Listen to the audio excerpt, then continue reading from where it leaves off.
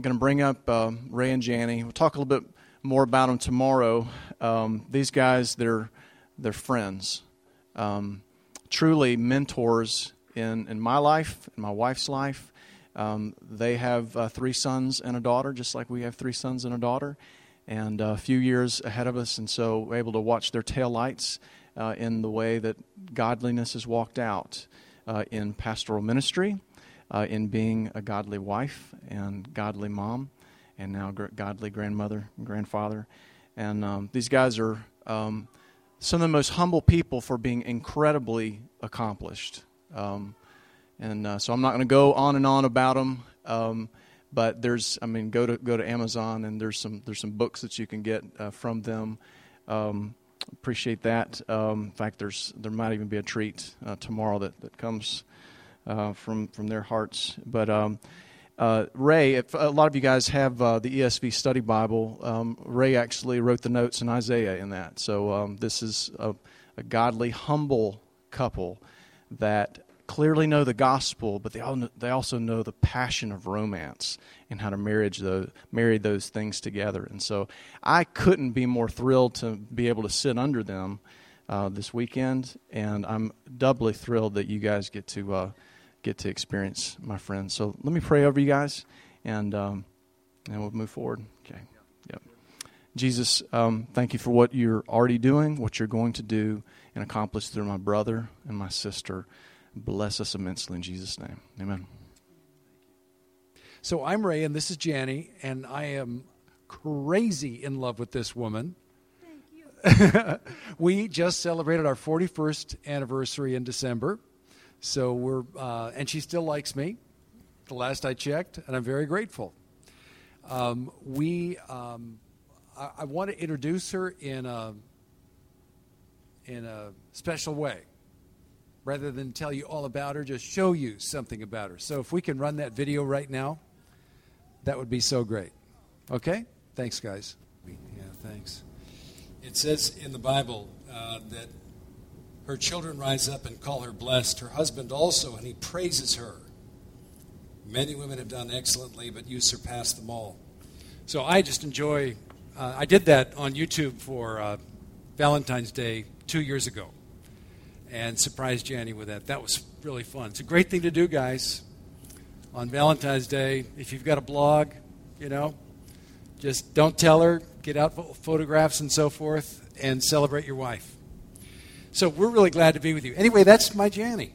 And Can I say? And let me tell you about that deer. Oh, Okay, the guys want to hear about this. It was the first time she'd ever used her .270 Winchester Short Magnum, her new deer rifle that I got for her. And so we're sitting in this 2-person stand in Georgia, outside Augusta. And then this field is in front of us, about 130 yards away. A doe steps out. And I'm thinking, Janie's going to go, oh, Ray, what do I do now? Boom, with authority. And she drops that deer right there. Right on the shoulder. Ladies, right? We're not going to let those men bring in all the meat. We're going to get some ourselves. Oh, that was fun. Well, thank you, Ray. I don't have as wonderful an introduction for him, but we have been married 41 years, as Ray told you. We met at Wheaton College, September 12th, 1968. We know the spot where I first laid. Just after the last ice age. That's right. We have 4 married children, and our 9th grandbaby's due on Tuesday. In California, I'll be flying out to help our sweet daughter-in-law and son. And right now we're ministering in Nashville, Tennessee, where Ray is pastor of Emmanuel Church and Acts 29 Church, sister church with yours.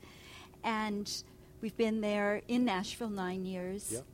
We're glad to be here with you this weekend. And we have several goals that we hope would be very meaningful to you as we come together. One is to see the Lord in a new way. Everything positive and life-giving happens when we start seeing Jesus with new eyes. We see things about him we hadn't known before. Mm-hmm. Or we rediscover things about him that we had known and had forgotten and maybe stopped believing.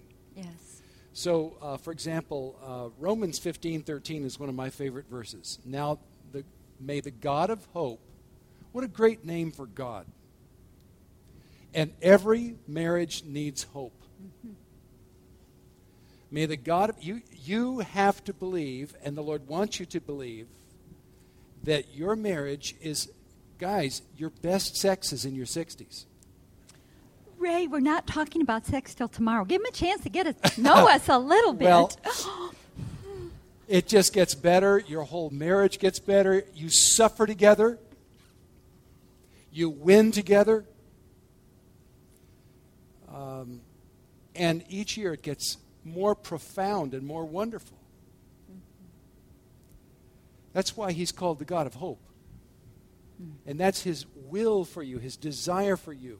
Now may the God of hope fill you with all joy and peace in believing, that you may abound in hope by the power of the Holy Spirit. So as we see the Lord in a new way, we see him as the God of hope. He is not against you. He doesn't look at your marriage and despise it. That is so wrong. He created romance. He is the original romantic. He's committed to your marriage. And that is so filled with hope. So to see the Lord with a new way, and new eyes. The second goal that we have for our time together is that your romance will be refreshed. The Bible is unashamedly pro-romance. I mean, think of all the love stories in it. Think of all the erotic passages. Proverbs 5, rejoice in the wife of your youth, let her breast satisfy you at all times. Or Solomon, Song of Solomon, chapter 3, verse 4, says that when I found him, I would not let him go. Spoken from a wife's viewpoint. The Bible is full of romance, and we want you to leave tomorrow afternoon with your romance refreshed, renewed, because God is the God of romance. Yes. And the third goal is that every married couple here would walk away from this time together with greater vision for how God can use you in your marriage. Mm-hmm. Your marriage, the blessing of God coming down upon you and your spouse, does not end with you two, but flows through you out to the lives of others, beginning with your very own children. For example, the scripture says, we will not hide the gospel from our children, but tell to the coming generation the glorious deeds of the Lord and his might and the wonders that he has done. I'm so grateful. I grew up in a home where Jesus was Lord. And it was not a perfect home. We had many sins and weaknesses, but there was a pervasive sense in our home that God is good. That is, in fact, the deepest, profoundest reality we're swimming in this universe, the goodness of God. And my dad especially set that tone in our home. And I grew up just with this constant awareness that life can be embraced because God is good. It sweetened everything. And so my parents imparted to me, they told the gospel to me. My dad led me to the Lord when I was 6 years old at the breakfast table. He gave, on my 17th birthday, he gave me a Bible and wrote it, inscribed it in the front, saying, this book is your mother and my dearest treasure. Be a student of the Bible, and your life will be full of blessing. Now, every dad's got to say that to his son. You've got your children for probably 18 years under your roof, 3 meals a day. You have ample opportunity, dads, to say that kind of thing to your children. And in that way, the blessing flows through you to them and through them to thousands of people. Your marriage is significant. Your marriage is powerful for eternal good in this world. And to have a vision for that and to set a goal, we're thinking of asking you tomorrow during lunch. I wonder if you'd be willing that you together as two spouses would think through together what would be a goal for our marriage we would like to resolve upon before we leave the conference at the end of tomorrow, a goal for 2013. Some new step we would like to take that might even be scary. Something that we've thought about doing, we'd like to do, we've never quite gotten around to doing it, but doggone it, the time has come, we're going to do this. So begin to think about that now. So those are our goals. All right. Let me turn it over to you for the rest. Okay, babe. Thank you so much, darling.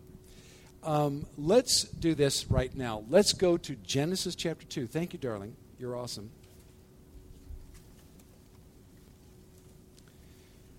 Genesis chapter 2 defines marriage. There's a great deal of controversy in our society today about the definition of marriage. But marriage did not just sort of pop up to the surface in the course of human social evolution. Democracy did, and I happen to think democracy is a great idea. But it's something we invented. I think it was the Greeks, and I believe the 4th or 5th century BC, who created this concept of democracy. But marriage is not like that. Marriage came down from above. God gave us marriage. And not only does God define marriage, but He defines what marriage is for. One of the things the current debate about the meaning of marriage doesn't include, the debate is focused on what marriage is. It is assumed, not discussed, what marriage is for. But what marriage is for really explains what marriage is. In Genesis chapter 2 and Ephesians chapter 5, the Bible defines how God gave and shaped marriage. And one of the great things about it, guys, is marriage came from the Garden of Eden. Marriage is one of the few things we have left from the Garden of Eden. It is a great privilege to be married. And maybe this weekend you need with your spouse to go back to your own personal Garden of Eden where you guys fell in love. What was it that you noticed about the other that just knocked you flat? There was something that triggered a spark in you that you'd never felt before. Maybe you need to go back and say, I want to recover that. Let's go back to that place. And these layers of resentment, layers of disappointment, let's just peel that away. Let's go back to the Eden God gave us originally. And let's re-experience that. And be comforted and encouraged in that way. And so in heart and mind right now, we want to go back to the Garden of Eden before sin entered the world. This is in a perfect world that only God could give. One man and one woman falling in love together. And let's find out what God tells us about marriage in this beautiful, unfallen, unbroken human situation. So Genesis chapter 2, beginning at verse 15.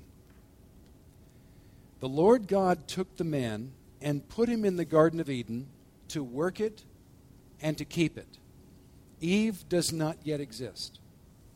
And God gives Adam a job to do, to be the custodian and the guardian and the developer of the Garden of Eden. The implication, as I reflect upon this passage, is that as Adam stewarded the Garden of Eden, it would spread through succeeding generations and eventually cover the whole world. And the whole world would be the kingdom of God, a beautiful, human, safe garden where people can thrive and walk with God and enjoy one another, and it would be a bunch of married people. So that trust is given to Adam. Verse 16. And the Lord God commanded the man, saying, you may surely eat of every tree of the garden. Now just stop right there. The sentence goes on, but we'll come back. Notice that is God's first command. And it's so positive. There is Adam in this perfect Garden of Eden And God says to him, Adam, take a look. Do you like it? Go for it. It's all yours. You may surely eat from every tree that is in the garden.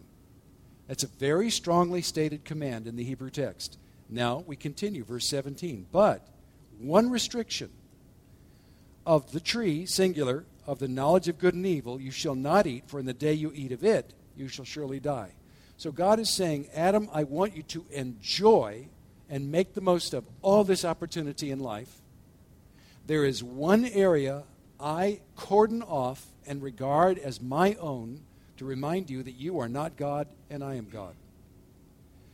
And to remind you that I will define for you what is good and evil. I will define for you what enriches life and what destroys life. I want you to trust me and I want you to listen to me. You don't define that for yourself. I know where the landmines are. You don't. So let me guide you through reality for your own joy and dignity and wisdom and so forth. Verse 18. Then the Lord God said, it is not good. Now wait a minute. Hold everything. This is in the Garden of Eden, guys. This is a perfect world. And God looks at something in the Garden of Eden. Sin doesn't enter the world until the next chapter. He looks at something in the Garden of Eden and he says, oh, this is not good. And there are two ways in biblical Hebrew to say something is not good. You can say something is ein tov, meaning it lacks positive goodness. It's just sort of neutral. It lies there in the bowl without any snap, crackle, and pop. Or you can say something is lo tov, meaning it is bad, it is negative, it's a minus factor. And that's the wording here. This is bad. It is not good, what? That the man should be alone. I will make him a helper fit for him. Huh. My wife is two things at once. She's a helper. To what end? Help me do what? Obey and serve God. He already gave Adam a job to do. Advance the purposes of God. Push the kingdom forward. It's filled with dignity and purpose. It will matter forever. You matter. Your existence matters. Your husband matters. Your wife matters. What you're doing together matters. A helper fit for him. So this is not a helper inferior to him. This is a helper equal to him, on his level. She is a helper, and she is fit for him as his corresponding equal on the face of the earth. Verse 19. Now out of the ground the Lord God had formed every beast of the field and every bird of the heavens, and brought them to the man to see what he would call them. And whatever the man called every living creature, that was its name. The man gave names to all livestock, and to the birds of the heavens, and to every beast of the field. But for Adam, there was not found a helper fit for him. Now that is really weird. God says, I see the one flaw in this perfect Garden of Eden. Remember in chapter 1 of Genesis, God saw what he had made, and behold, it was very good. Oh, but here's something that's not good. And instead of fixing it, God gives Adam a job to do that seems to have no relevance at all to the need God himself just observed. God calls Adam to name the animals. Now, what is this about? Naming in the biblical world is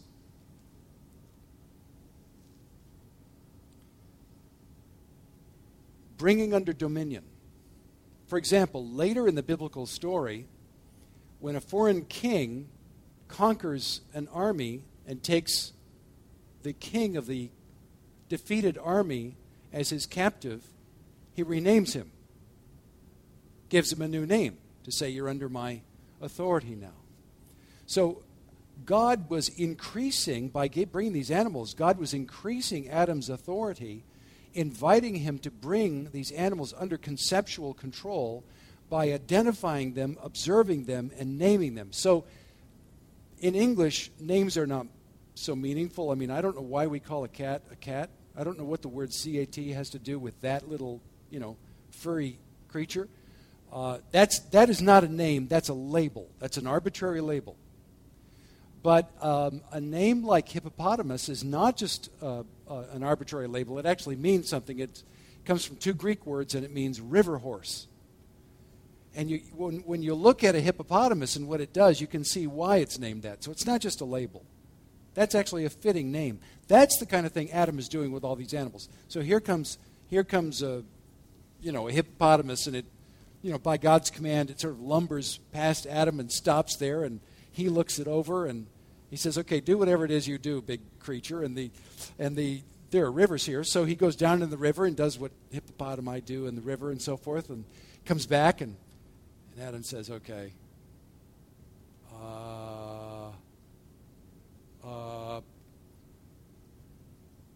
hippopotamus.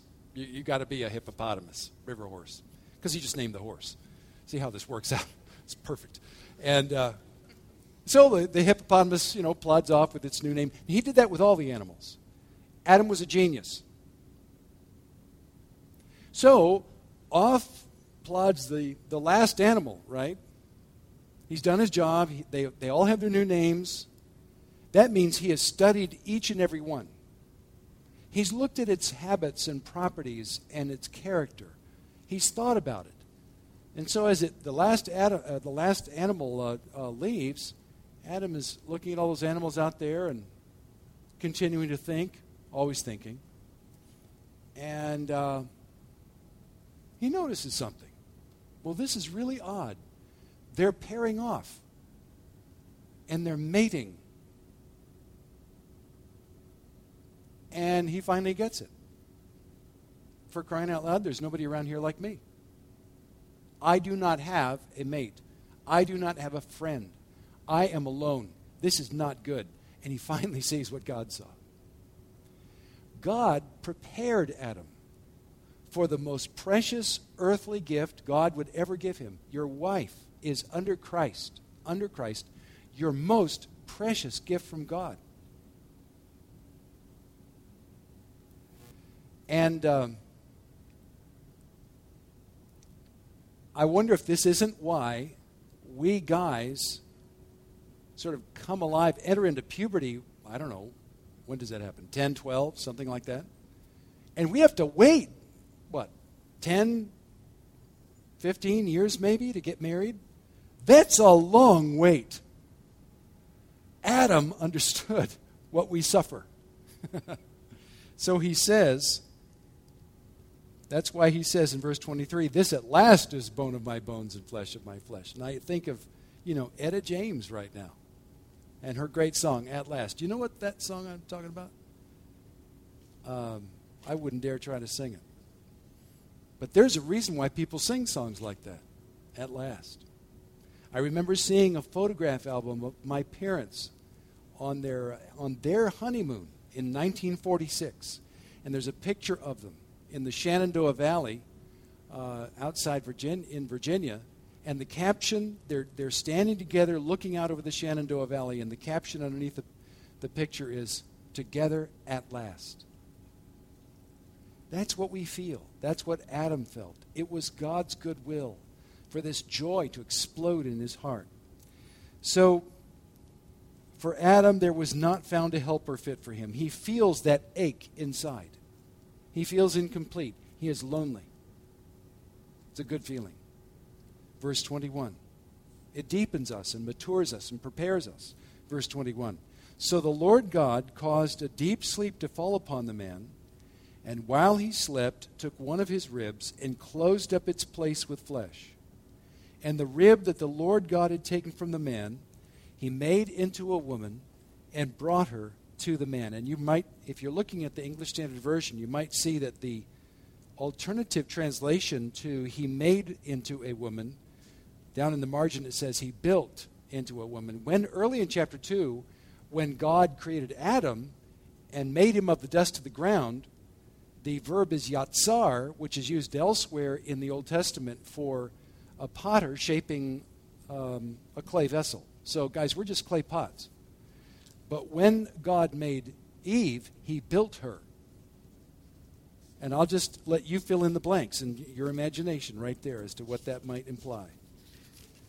She is a work of art. So, I'm going to hold this, I guess, in my hands. God performs the first surgical operation. He says to Adam, okay, Adam, I know what you're feeling inside. You've discovered something. You need a friend. And I understand what's going on inside you, and so I want you to trust me. And I just want you to lie down here and go to sleep. And God touches him, and Adam falls into this very deep and profound sleep. God opens up his side, takes that flesh out, and like Jesus multiplying the loaves and fish to feed so many, God takes that flesh and just multiplies it and builds it up into this absolutely drop-dead gorgeous woman. And every woman is gorgeous. And there she is, the very first woman. And she blinks and opens her eyes, and she's very dear, very beautiful, very tender, very vulnerable. And God says to her, sweetheart, I just want you to go step behind that bush right there for just a minute. It's okay. I'll come get you in just a moment. And she says, okay. And she goes over there. And God bends down and kind of shakes Adam's shoulder and says, okay, Adam, wake up now. Adam wakes up and he stands up, and his wound has been completely healed. He doesn't understand what's happened yet. And the Lord says to him, I've got one more creature for you to name. Just one more. I'm very interested to see what you'll name this last creature I've just made. So just stay here. And God goes and gets Eve, and like the father of the bride, I'm sure he takes her gently by the arm, brings her out. And Adam just flips. It's love at first sight. Bam! He is slain. He is smitten. His heart is absolutely undone. He rejoices. Here suddenly is another human being, his equal. He's not threatened that she is his equal. He rejoices that she is his equal. He doesn't want another animal. He wants a friend. God gives him a friend. And so we come to verse 23. Then the man said, and he doesn't say this to Eve. He doesn't say, you are at last bone of my bones. He is speaking to God. He is praising God. He's speaking about the woman in the third person to God. These are the first recorded human words in all of history. And it's a little piece of poetry.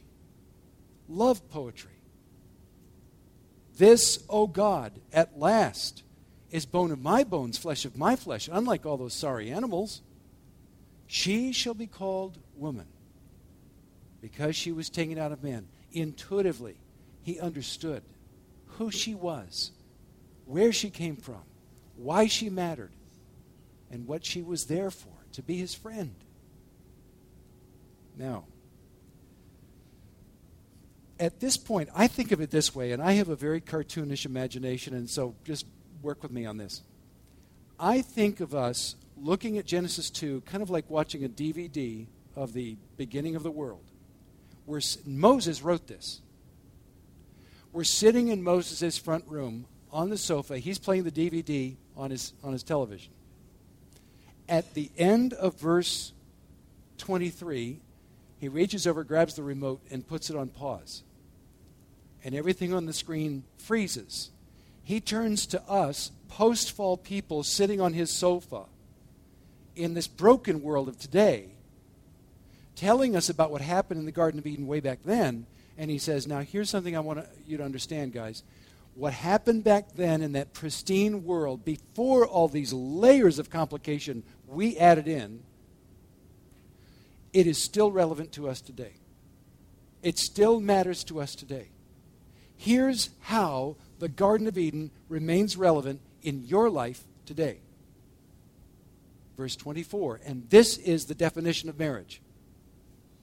Therefore, the word therefore tells us now it's arcing over into our world today, showing the relevance.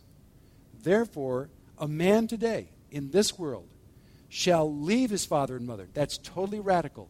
That was said in a very traditional cultural moment where parents and grandparents dominated the younger generation permanently.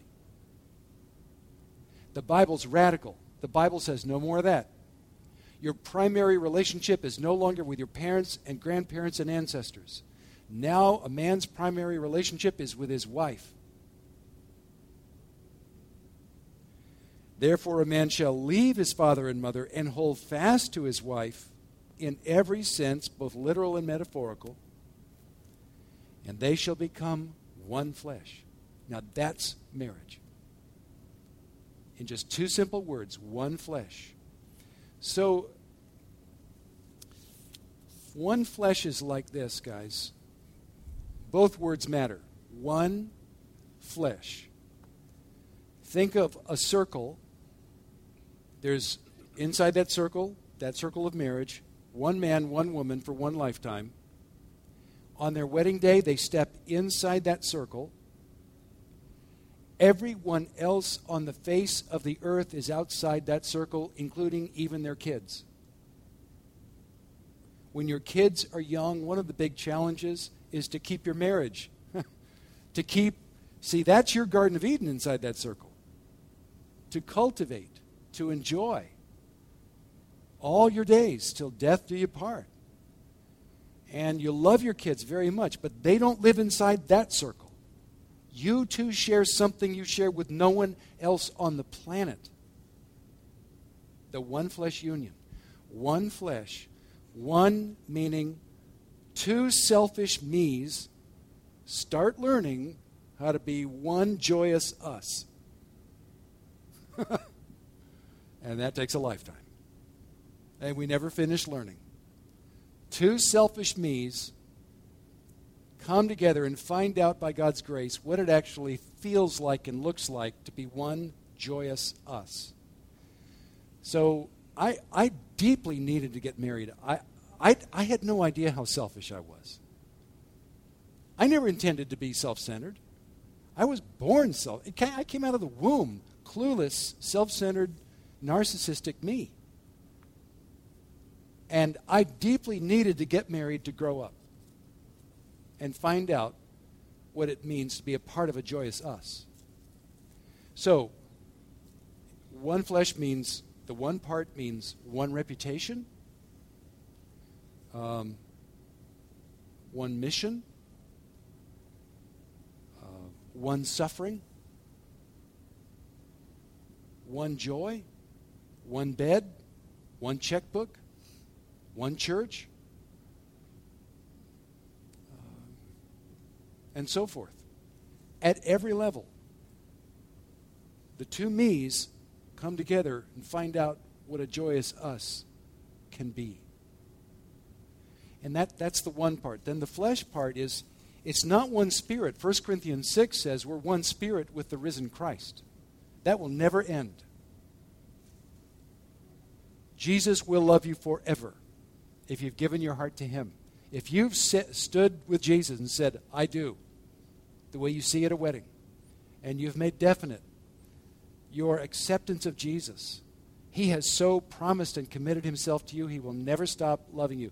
There is no till death us do part with Jesus. That's one spirit. But in this world, one flesh means it's a mortal relationship. It is until we die. It's flesh. It belongs to this world. It is not permanent. It's not eternal. But it is a picture of the eternal. Many people that you know throughout the course of your life together as a married couple, neighbors, family, colleagues at work, and so forth, they will never go to church, but they will still see the gospel by knowing you. This is why the devil hates your marriage, because it has the aroma of Christ all over it. Your children will see Christ in your marriage. They will see the sacrificial love of Christ in the husband, and they will see the joyous, wholehearted deference of the church in the wife and the mom, and the Lord will be all over it. So even though it's a relationship of one flesh, it has eternal impact. Your marriage so matters. So that's what marriage is. One man, one woman, one lifetime, one flesh. Everything is shared as long as you both shall live. I deeply needed to make that terrifying commitment. I was scared during our wedding ceremony. I mean, I was nervous. I was very excited and very happy, but I realized I'm biting off more than I can chew. This is a huge commitment I'm making. I'm not adequate. And the Lord said, I know you're not adequate. I'm going to give you this absolutely wonderful woman anyway. You don't deserve her. I'm giving you what you don't deserve. And I will sustain you in your love for her. And he has. Okay, so verse 24, guys, is a parenthesis. The DVD is paused. Moses explains to us the relevance of what happened in the Garden of Eden with Adam and Eve to us today. We retell the story of Adam and Eve every time we get married. We re-experience, imperfectly but really, something of the Garden of Eden when we get married. So finally, he hits the remote again as we come to verse 25, and the action picks up again on the TV screen. Verse 25. And the man and his wife were both naked and were not ashamed. It is so wonderful that there is one human being on the face of the earth who knows me absolutely. One human being with whom I am completely vulnerable, and she does not shame me.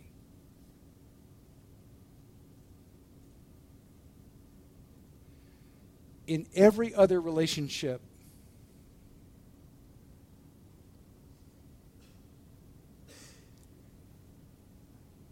there's less I can be certain of and less I can count on.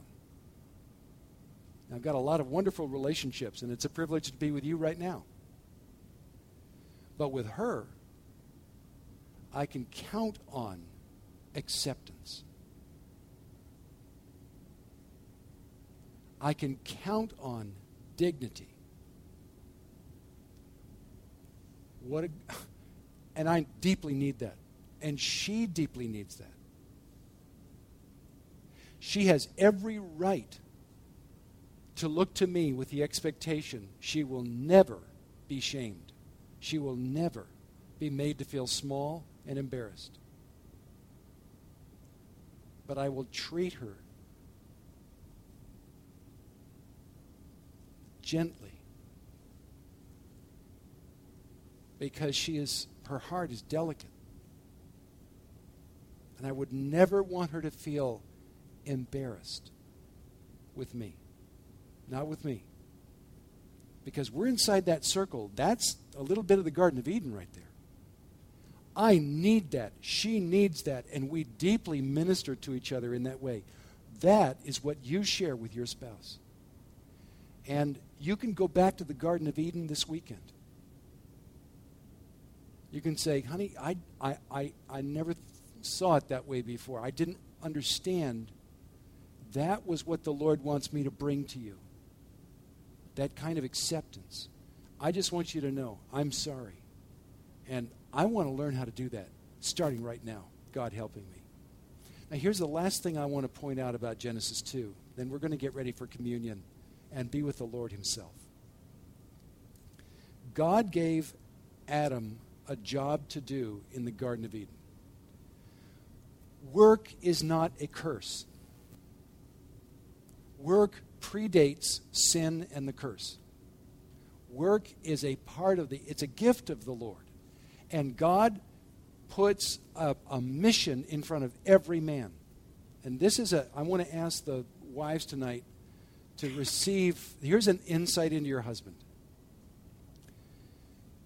There's something inside your man that's so down deep inside him, he can't even take it out.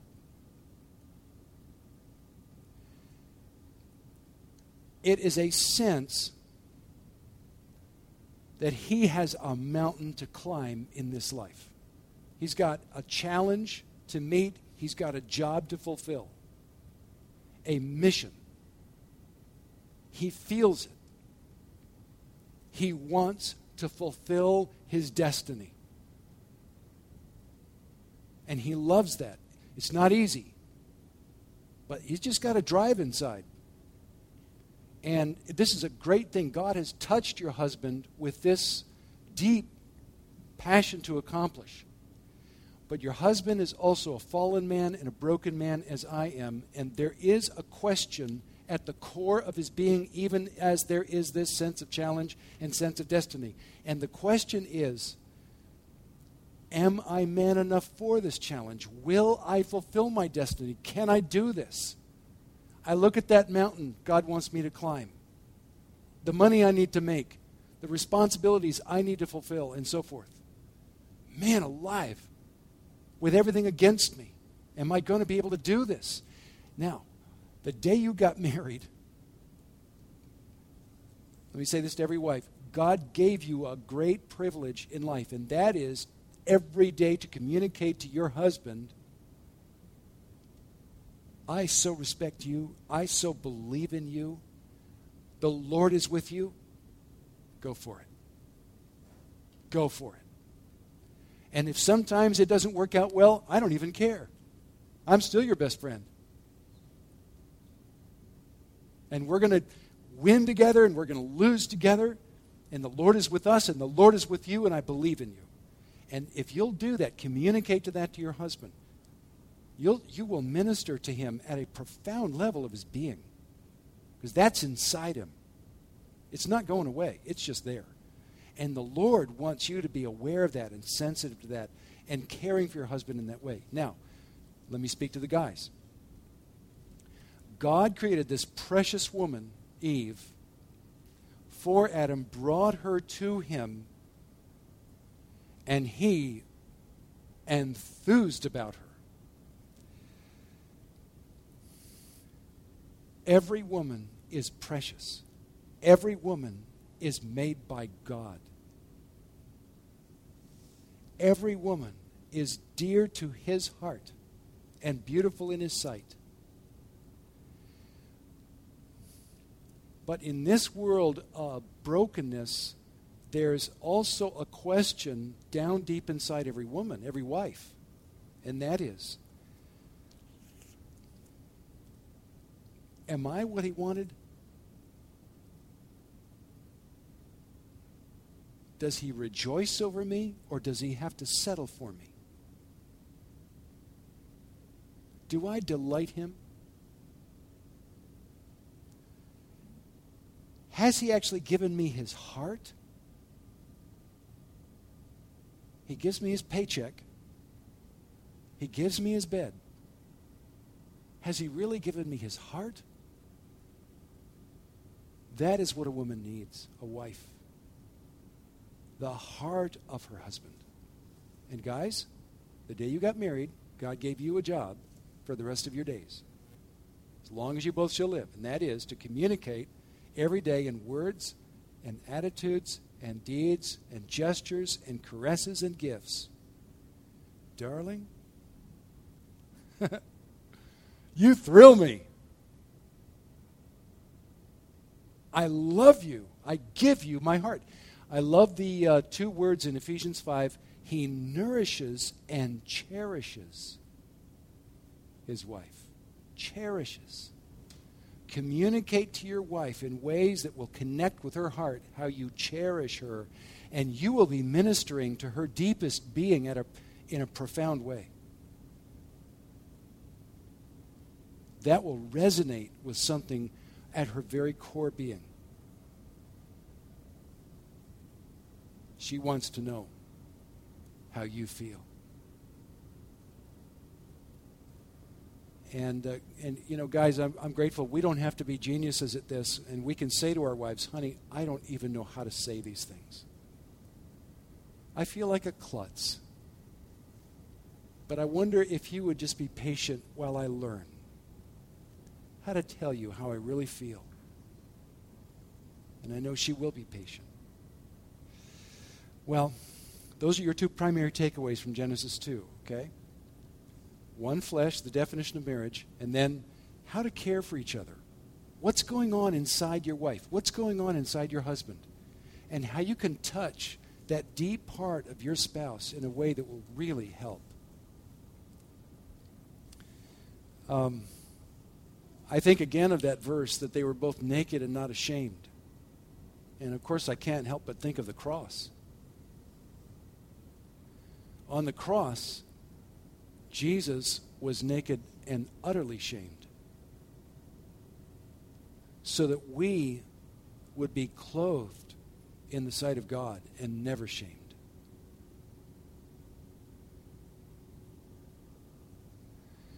That horrible exposure that we feel, being held up to derision, held up to shame, he willingly accepted that and experienced that in our place on the cross so that we could run to him in our shame and our failure and our sin, and he would put his righteousness around us and say, you know, we're not even going to talk about that anymore. Never again. You are forgiven. You are accepted. With me, you are accepted. You may not know what to expect in any other relationship, but with this relationship, with me, Jesus says, I want you to know what you can expect. Dignity and acceptance. Because at the cross, he was naked and utterly shamed. We're going to come to the Lord's Supper now and be reminded of that. You know, the Lord gave us the actual water of baptism and the actual wine and bread of the Lord's Supper, these physical, tangible things, because he was saying to us, I want you to know that my love is that real. It's as real as something you can put in your mouth. And we're going to enjoy that and experience that now. So I'm going to pray in just a moment, and then Dave, if you would come and lead us, that'd be all right. Let's pray together. Why don't you just take your spouse's hand right now?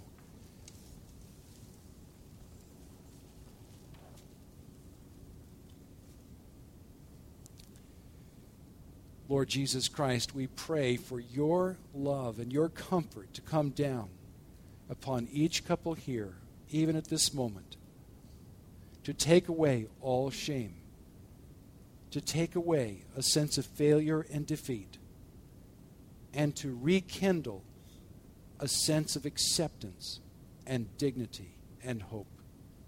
We thank you for the cross. We thank you for this privilege of your supper and these tokens of your dying love for the undeserving. We are the undeserving. You are the Savior. We rejoice in you. We receive you now in your holy name. Amen.